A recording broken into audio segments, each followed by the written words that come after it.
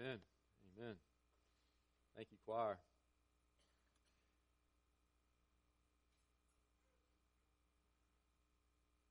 I think the loss of an hour of sleep somehow had the opposite effect on all those kids that were sitting down here. Somehow that gave them more energy. I wish that happened to me.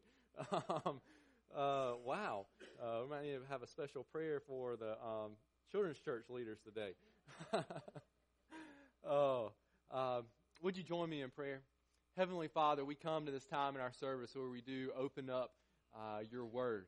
Father, it is incredible that you have revealed yourself to us through a written word that has lasted and will last. Father, when people have tried to destroy your word, have tried to get rid of your word, Father, your word has proven that it is not just any old book, Father, but it is alive, and that it is your word, and because it is your word, it will always be around, it will remain constant, Father, and it will always do what your word does, convict our hearts and draw us into relationship with you, and draw us closer to you, deepen our love for you as we read the truths that it contains, Father. And so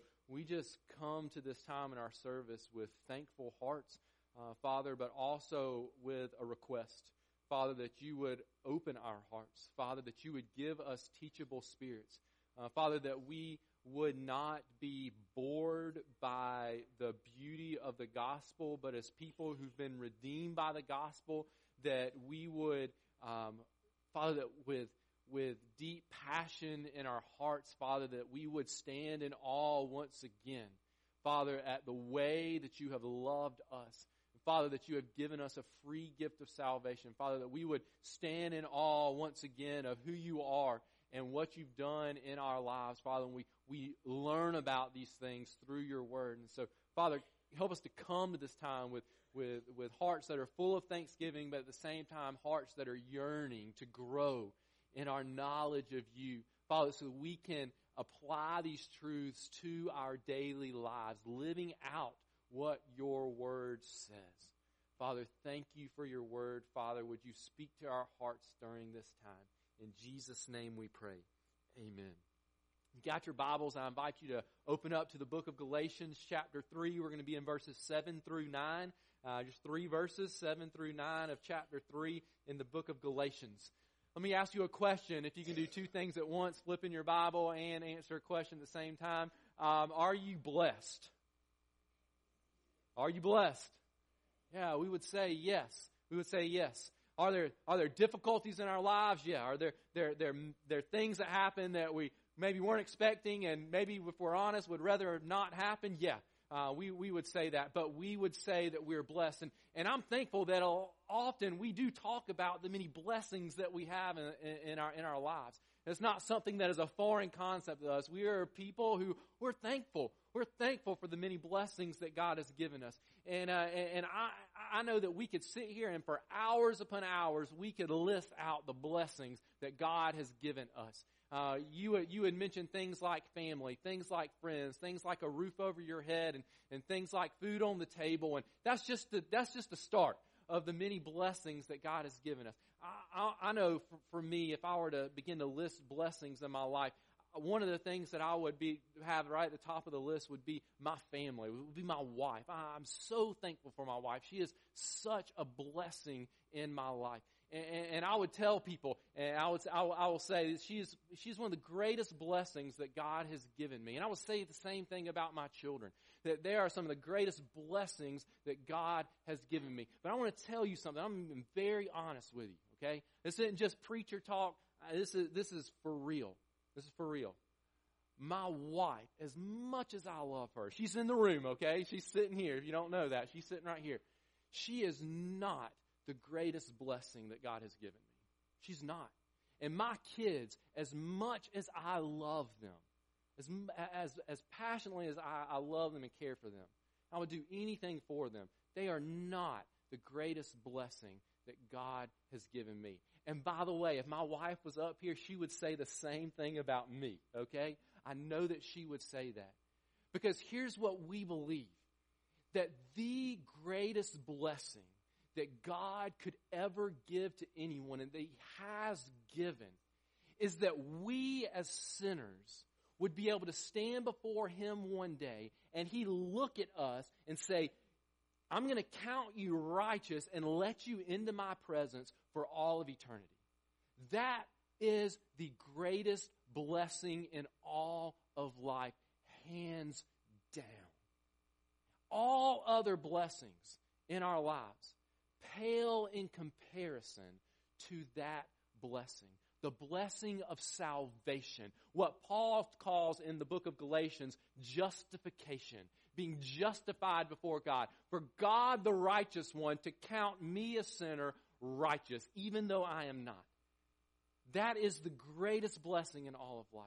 And I am so thankful that I am a recipient of that blessing. And I know that many, even probably most of you, maybe all of you in this room are recipients of that blessing. But if you're not a recipient of that blessing, I want you to know that you can be. That you can be. As we look at these 3 short verses in the book of Galatians, I want us to learn some things about the gospel blessing and who this gospel blessing is for and how it can be applied to our lives, how we can receive it. God's blessing of justification is given to everyone from every nation who has faith in Jesus. God's blessing, God's gospel blessing, good news blessing of justification is given to everyone from every nation who has faith in Jesus. Will you read along with me, follow along in your copy of God's Word, Galatians chapter 3, verse 7 through 9. Know then, Paul writes, that it is those of faith who are the sons of Abraham. And the Scripture, foreseeing that God would justify the Gentiles by faith, preached the gospel beforehand to Abraham, saying, in you shall all the nations be blessed. So then, those who are of faith are blessed along with Abraham, the man of faith. Let's jump right in. The first of 4 truths that I want us to see in this passage about the gospel blessing is this. The gospel blessing is for the true sons of Abraham. The gospel blessing is for the true sons of Abraham. If you're writing this in your notes, if you're writing this down, you might want to put the word true in all caps. I'll go ahead and put that in all caps or maybe circle it or underline it. The gospel blessing is for the true sons of Abraham. Now we got to remind ourselves of why Paul is writing this letter. He's writing this letter because what? False teachers have come in and they're Judaizers. We talked about this Wednesday night if you were here. They're Judaizers. They are trying to say, or they are saying, trying to get the churches to believe that if they really want to be justified before God, if they really wanted to be counted righteous, they really want an eternal relationship with God, then they need to add to believing in Jesus good works, adherence to the Old Testament law. They need to be Jews. That's what the false teachers are saying. If you really want to be saved, you need to believe in Jesus and you need to become a Jew. And you need to start following all the Jewish laws found in the Scriptures. That's what the false teachers were saying. And so Paul, writing this, is saying, no, that's not the case. And in chapters 3 and 4, he gives a scriptural argument for why salvation is through faith alone and not through works. That salvation is through faith alone and not through works. And so in this passage, he's going to use what he calls Scripture. And he already began this. If you back up to verse 6, where we ended last week, we see Paul quoting the Old Testament, where he said, just as Abraham believed God, and it was counted to him as righteousness. Verse 6 kind of goes with verses 1 through 5, and it goes with verses 7 through 9. It acts as a help in both passages. And so we end last week, but I kind of want to start there and remind us what Paul just said. He just said that Abraham was counted righteous before God. He was justified, that gospel blessing. He was justified through his faith. And the false teachers would have pointed to Abraham, and they would have said that he was justified by his works, that he was a good man, that he did things that pleased God, and that's why he was justified. Paul goes back to Genesis chapter 15 and quotes the Bible, quotes Scripture, and says, no, Abraham was justified before God through his faith. So then he jumps right from that into verse 7 and says, know then, you need to know this, that it is those of faith who are the sons of Abraham. Now, it is a good thing to be a son of Abraham. That is a good thing. Abraham, he was a man of faith. He was a man of God. And it's a good thing to be known as and to really be a son of Abraham. The false teachers knew this. The Judaizers knew this. And so what they would have been doing was going into these churches saying, you want to be a son of Abraham, right? I mean, he's the father of God's people. God poured these blessings out upon him. You want to have him as your father, right? Well, of course you do. Well, if you want to have Abraham as your father, then you need to obey all the Old Testament laws. You need to basically become a Jew if you want Abraham to be your father. And Paul is saying, absolutely not.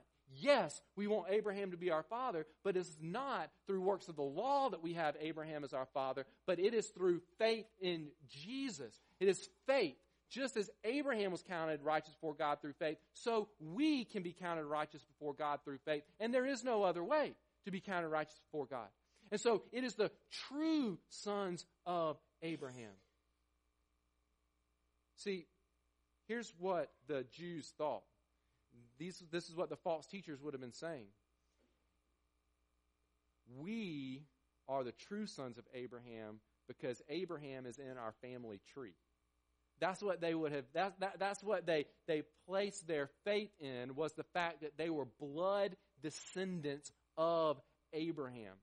And in fact, Jesus confronts this very line of reasoning in John chapter 8. And he's talking to some folks, and they are saying, hey, guess what, Jesus? Abraham is our father. You can't really tell us anything. We have Abraham as our father. And Jesus turns it around. These are Jews talking, and Jesus turns it around on them in John chapter 8, verse number 44, and he says, you are of your father, the devil, and your will is to do your father's desire. Can you imagine being there in John chapter 8 when some of these Jews looked at Jesus and said, we have Abraham as our father, and so, but you can't tell us anything. And Jesus says, oh, I know who your father is. He's the devil. You know how bad that would have made them? But here's what they were missing. True sons of Abraham are sons through faith. They were banking on their heritage as getting them in right standing with God, and Jesus would have none of it.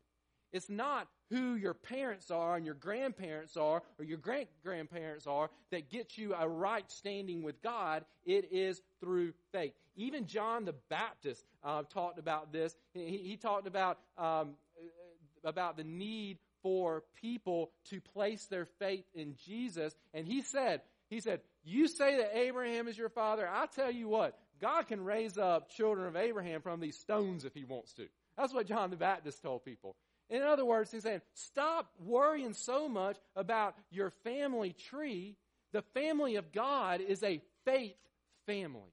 It is a faith family. And so Paul goes back to Abraham and says, Abraham was counted righteous before God by faith. Therefore, it is through faith that anyone is counted righteous before God. He's saying conversion to Judaism means nothing. It means nothing.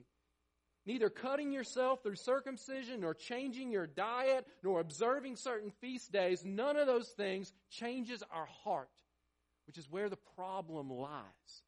We are sinners by nature. Our hearts are corrupted with sin, and no amount of good works, no amount of adherence to the Old Testament law, no attempt at becoming a Jew is going to rescue us from ourselves. We need someone to rescue us. And that someone is Jesus. And we receive that gospel blessing through faith in Him. Through faith in Him. Paul doesn't just make this claim without any proof, though. Just as he's already done, he's going to continue to do. He's going to root this point, this truth, this doctrine in the Scripture. In Scripture. So our second truth we see about gospel blessing is this. The gospel blessing is rooted in God's Word. We need to be a true son of Abraham, and we're a true son of Abraham through faith, not by becoming a Jew, through faith, just as Abraham was counted righteous. But then he roots this gospel blessing in God's Word. If you were to scan through the rest of chapter 3 and into chapter 4, you would see lots and lots of quotes of the Old Testament. Now, Paul would not have called the Old Testament the Old Testament. He doesn't call it the Old Testament here. In verse 8, he doesn't say in the Old Testament. He says in the Scripture. Why? There wasn't a New Testament at this time. It was being written. Galatians, proof and point. Paul is actively writing the New Testament at this time. And so Paul refers to the Scripture, God's Word. He refers back to the Old Testament. Maybe a side note here is that Paul saying that we're not justified by the works of the law found in the Old Testament, he's not throwing out the Old Testament. In fact, he uses the Old Testament to validate his point. Now, in chapter 3, verses 1 through 5, and kind of into 6, but 6 starts to make a transition.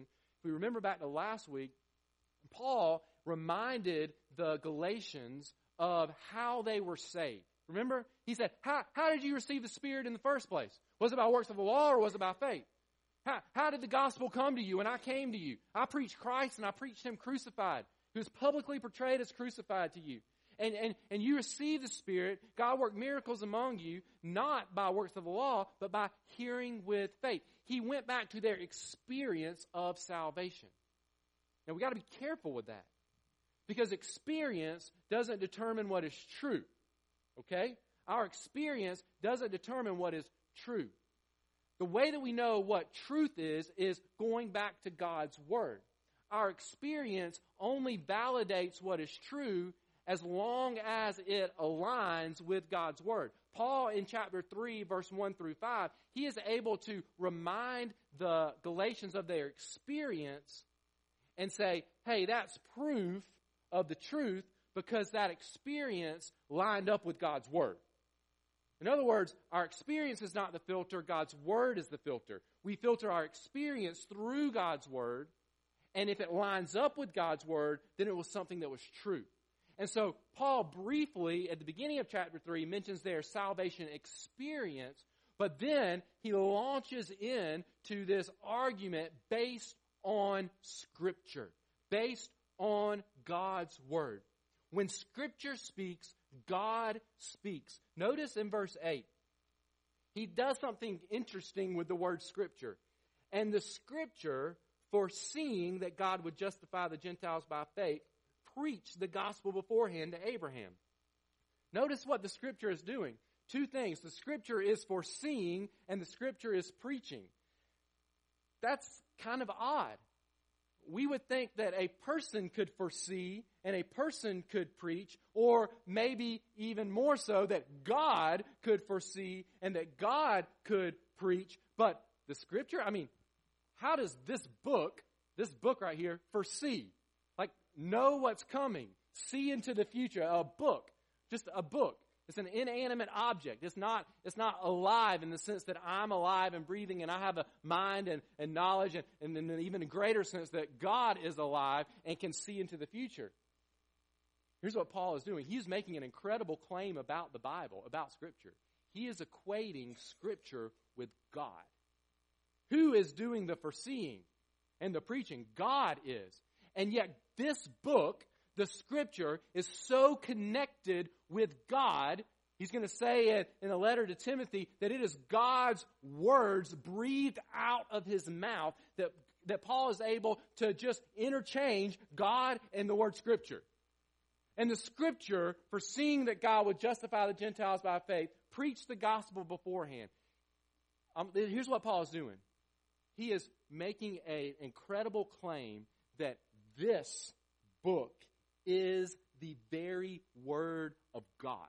that when this book speaks, God is speaking. This is not just an interpretation of what God says. This is what God has said. And the gospel blessing is rooted in this truth found in His Word. Two kind of practical applications that we can draw from that before we move on to the third truth. The first one is this. Because the gospel blessing of justification through faith in Christ is the center of what God was doing even during the Old Testament. Paul's quoting, he's going to quote the Old Testament in the end of verse 8. Because the gospel blessing is the center of what God was doing even in the life of Abraham, then we must interpret the Old Testament scriptures in light of the gospel of Jesus Christ. We don't just study the Old Testament and learn some do's and don'ts and say, all right, now I'm ready to get to Jesus. Let's flip to the book of Matthew. Jesus is central to the whole Old Testament. Paul is saying, listen, I'm about to give you a whole long list of Old Testament quotations. We're only going to see one of them today in verse 8. In the coming weeks, we'll see a lot more. He's going to say, and it's all about Jesus. The same gospel that Paul went and preached to the Galatians and is writing about to the Galatians is the exact same gospel, Paul says, that was preached to Abraham. That's incredible. That means that when we open up the Bible, even in Genesis or Exodus or Leviticus or Numbers or Deuteronomy, or you go through all those books of the Old Testament, we need to be thinking about Jesus when we read the Old Testament. He says, and the Scripture, that's the Old Testament, foreseeing that God would justify the Gentiles by faith, preach the gospel. The Scripture, the Old Testament is preaching the gospel. When we open up to the law, when we open up to the prophets, when we open up to those historical sections where we're learning about the kings of Israel and their successes and their many failures, it all ought to be driving us to the gospel of Jesus. This blessing of justification through faith in Jesus Christ. I said there was two implications we could draw from this weight that Paul places on Scripture. One is how we interpret the Old Testament. The other is this: because the gospel blessing is rooted in God's Word, it's rooted in Scripture, then when we plead with other people to receive this gospel blessing through faith, we need to be using Scripture. We need to be using God's Word as we share this gospel to others.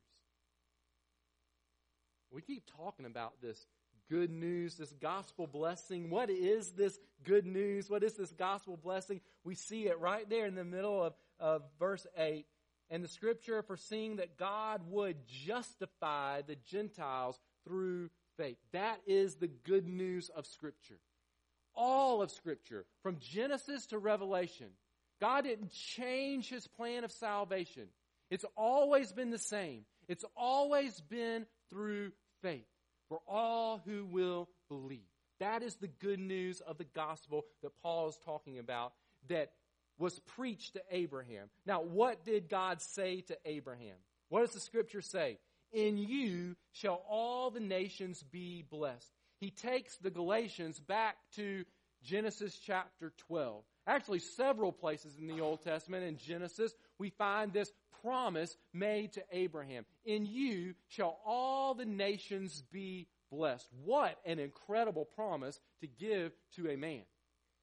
And if you were here Sunday night, we talked about how incredible that promise is, because what was true about Abraham at this point? He didn't have any kids, and he was getting on up there in age. And his wife was barren. She had never been able to have kids. And so he says, in you shall all the nations be blessed. Here's what Abraham did. He believed God. He believed that God was going to bless all the nations through him. The third truth is this: the gospel blessing is not limited by ethnicity. The gospel blessing is not limited by ethnicity. This is an amazing act of faith by Abraham, to believe that God would somehow bless all of the nations through him. Through him. Notice, justify the Gentiles in verse 8. All the nations be blessed. There in verse 8, quoting Genesis. All the nations. Because the gospel blessing is justification through faith, not through adherence to the Jewish law, which wasn't even in place when God called Abraham, by the way. God was able to promise to bless all the nations through him. Paul bases the gospel blessing given to Abraham on the truth that God justifies through faith and not through works. This is why it's good news to all the nations. I don't go to the nations and say, you want to be right with God? Well, you better be descended from Abraham. Oh, wait, you're not. Guess you're out. Well, that's not good news. That's not good news. Oh, you want to be a recipient of the gospel blessing? Well, then, all the Old Testament law, you better start living by it and don't miss a beat, or God's going to not count you righteous. That's not good news. That's condemning news. That's bad news. But the good news is for all the nations. Why? Because it is through faith. It's a free gift of salvation. It doesn't matter who my parents are. It doesn't matter who my grandparents are. It doesn't matter if I'm connected through a genealogy of being descended from Abraham. It doesn't matter if I'm really, really, really good at following all the Jewish laws. No. The gospel that was preached to Abraham, all right, thousands of years before Jesus came, the good news is that all the nations would be blessed through him. Here's what that tells us. That God has always had a plan of salvation, and it's always been through faith, and it's always centered on his Son, Jesus Christ. In you, through a descendant of you, I am going to bring the greatest blessing that anyone could ever have to all the nations. I will allow people to stand before me, and I will count them righteous. And Abraham, it will be through you. We know that Jesus is a descendant of Abraham in him.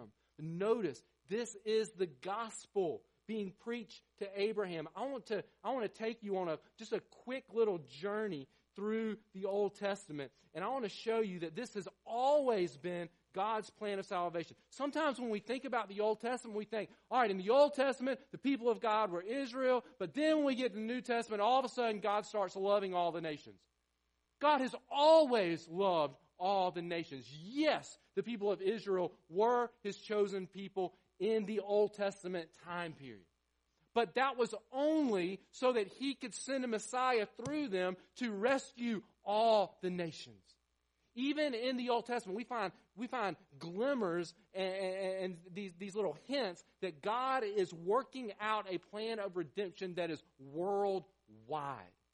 That's not based on your ethnicity. We find that in Genesis, the quote that we just read, where he says that he's going to bless all the nations through Abraham. If we go to the book of 1 Kings chapter 8, we find this about the temple. We think about the tabernacle or the temple. Think about being a Jewish temple. It was a Jewish temple. It's where the Jews went to worship. But I want you to notice Solomon's prayer of dedication when the temple was built. Solomon, a king of Israel, he prayed this: likewise, when a foreigner who is not your people Israel comes from a far country for your name's sake, for they shall hear of your great name.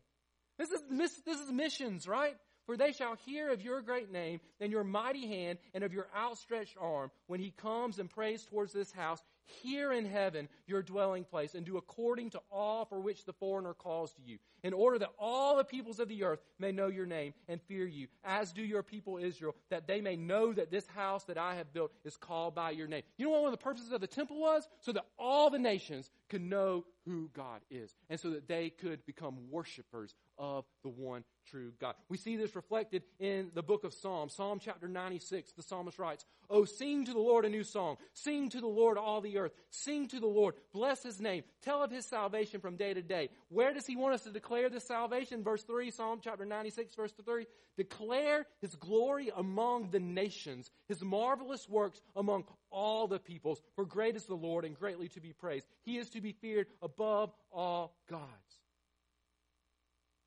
Here's what the psalmist is saying. Preach the gospel to the nations. The glory of God is so great that he is worthy to be worshiped. He is worthy to be believed in. He is worthy of the faith of people from every nation. Psalm chapter 98, we find these words, "Oh, sing to the Lord a new song, for he has done marvelous things. His right hand and his holy arm have worked salvation for him. The Lord has made known his salvation. He has revealed his righteousness in the sight of the nations. He has remembered his steadfast love and faithfulness to the house of Israel. All the ends of the earth have seen the salvation of our God." God loves the nations. He cares about the nations. The gospel is for all the nations. Isaiah chapter 49, verse 6. He says, "It is too light a thing that you should be my servant, to raise up the tribes of Jacob and to bring back the preserved of Israel." That's too small a thing just to save Israel. "I will make you as a light for the nations, that my salvation may reach to the end of the earth." Jesus coming to this earth. To the Jews, him being a Jew, he showed that he was coming also for the Gentiles. One of my favorite passages from the life of Jesus, there's a Canaanite woman.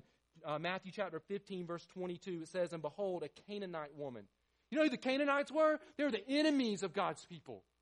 This is a leftover from the people that the nation of Israel drove out. She's a Canaanite. She's supposed to be hated.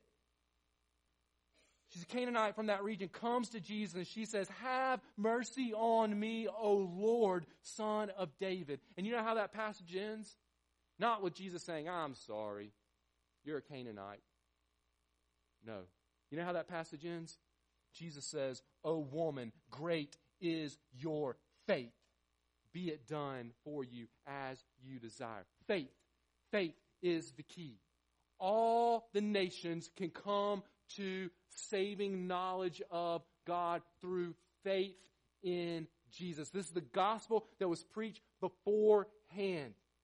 Before Jesus ever came, the gospel was being proclaimed, "In you shall all the nations be blessed." How is that the same gospel? I mean, when you think about, if I were to ask you this question, if I were to say, what is the gospel? What is the good news? Hopefully, you would say, well, the gospel is the good news that Jesus came. And he died for my sins.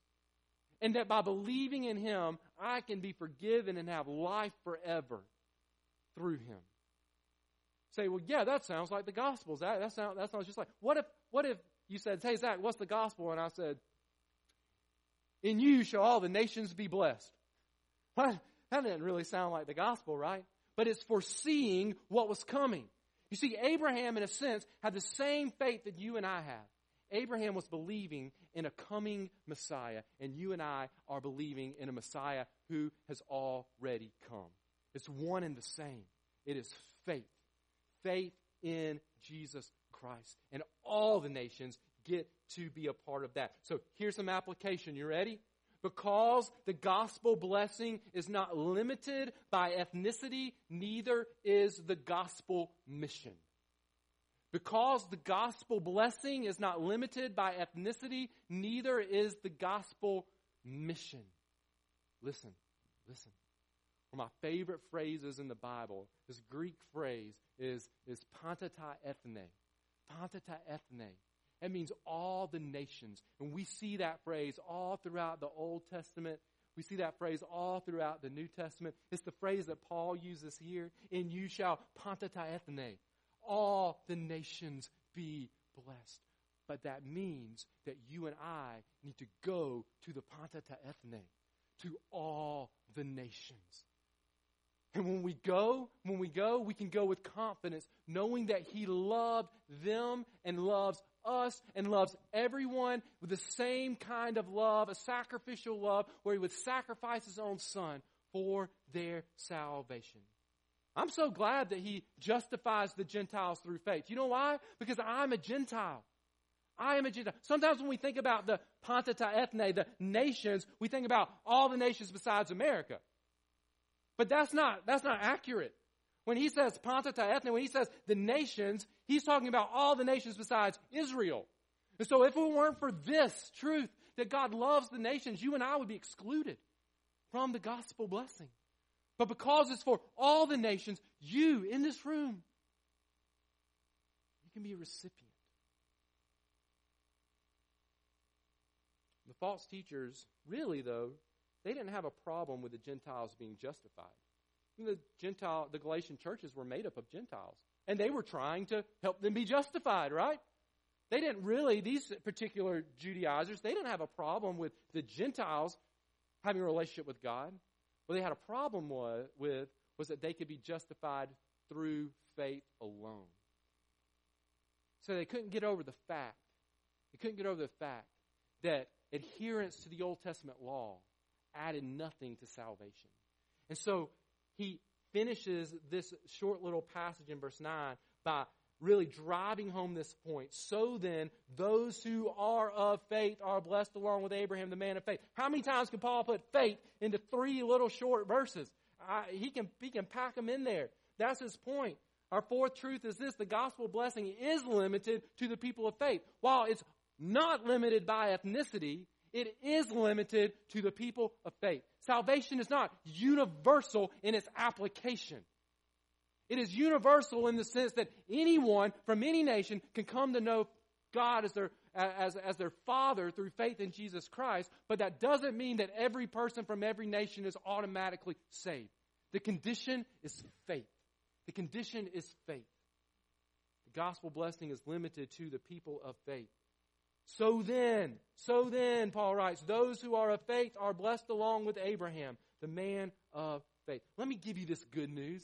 This is the good news, the gospel blessing. It's not an ethnic family that God is forming. It's not a language family. It's not a skin color family. It's not a financial family where you got to make a certain amount of money. It's not an intelligence family where you got to be at a certain level of intelligence. It's none of those. It is a faith family. And so none of those things exclude anyone from being a recipient of the gospel blessing. You're here today and you say, I'm just not smart enough. I just don't know the Bible well enough for God to love me. Listen.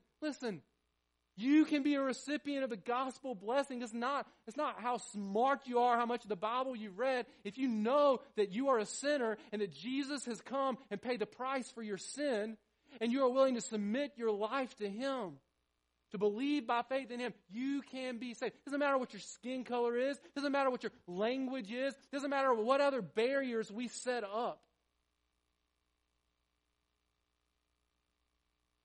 Gospel blessing is only limited by faith. So do you want to be a recipient?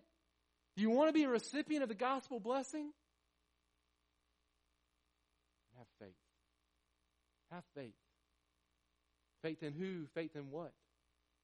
Faith in the one that Abraham was looking forward to. Now we look back at Jesus Christ, the one who has died for our sins, who took your punishment, and in exchange gives you His righteousness, so that one day you can stand before God and He will see the righteousness of Jesus in you. Count you justified forever and ever. It's the gospel blessing. Are you a recipient of it? Are you a recipient of it? There's nothing standing in the way except, will you believe? Will you trust that what Jesus has done is enough? I'm so thankful for the gospel blessing. And I'm so thankful that it's for all the nations.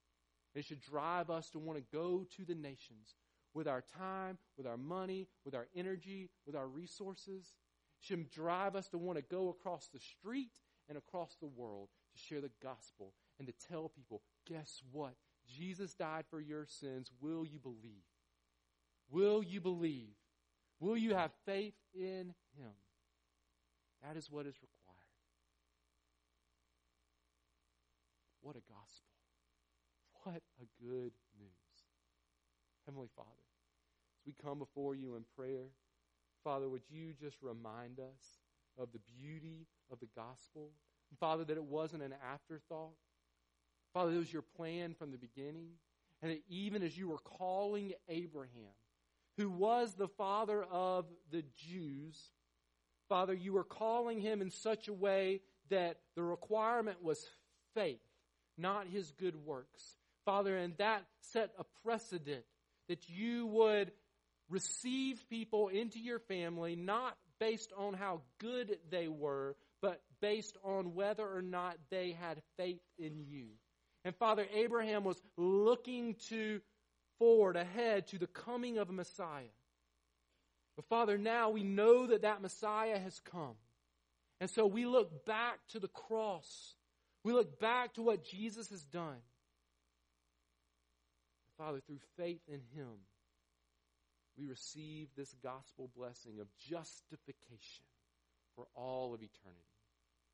Father, if there's someone here today who has never received this gospel blessing, Father, I pray that today they would place their faith in Jesus. So they would stop trying to be good enough to earn your love, but that they would see that you have loved them in spite of themselves. Father, for those of us who have received this gospel blessing, Father, I pray that this passage would once again awaken our hearts to the grace that you have shown us that we don't deserve, but also that it would put a passion in our hearts and a burden on us to go and share this good news with the nations, Father, because it is who the gospel is for, all the peoples of the world. Father, we thank you that you are such a great God, that you are that powerful, that you could provide salvation for so many different kinds of people across this globe. Father, we worship you for that. In Jesus' name we pray.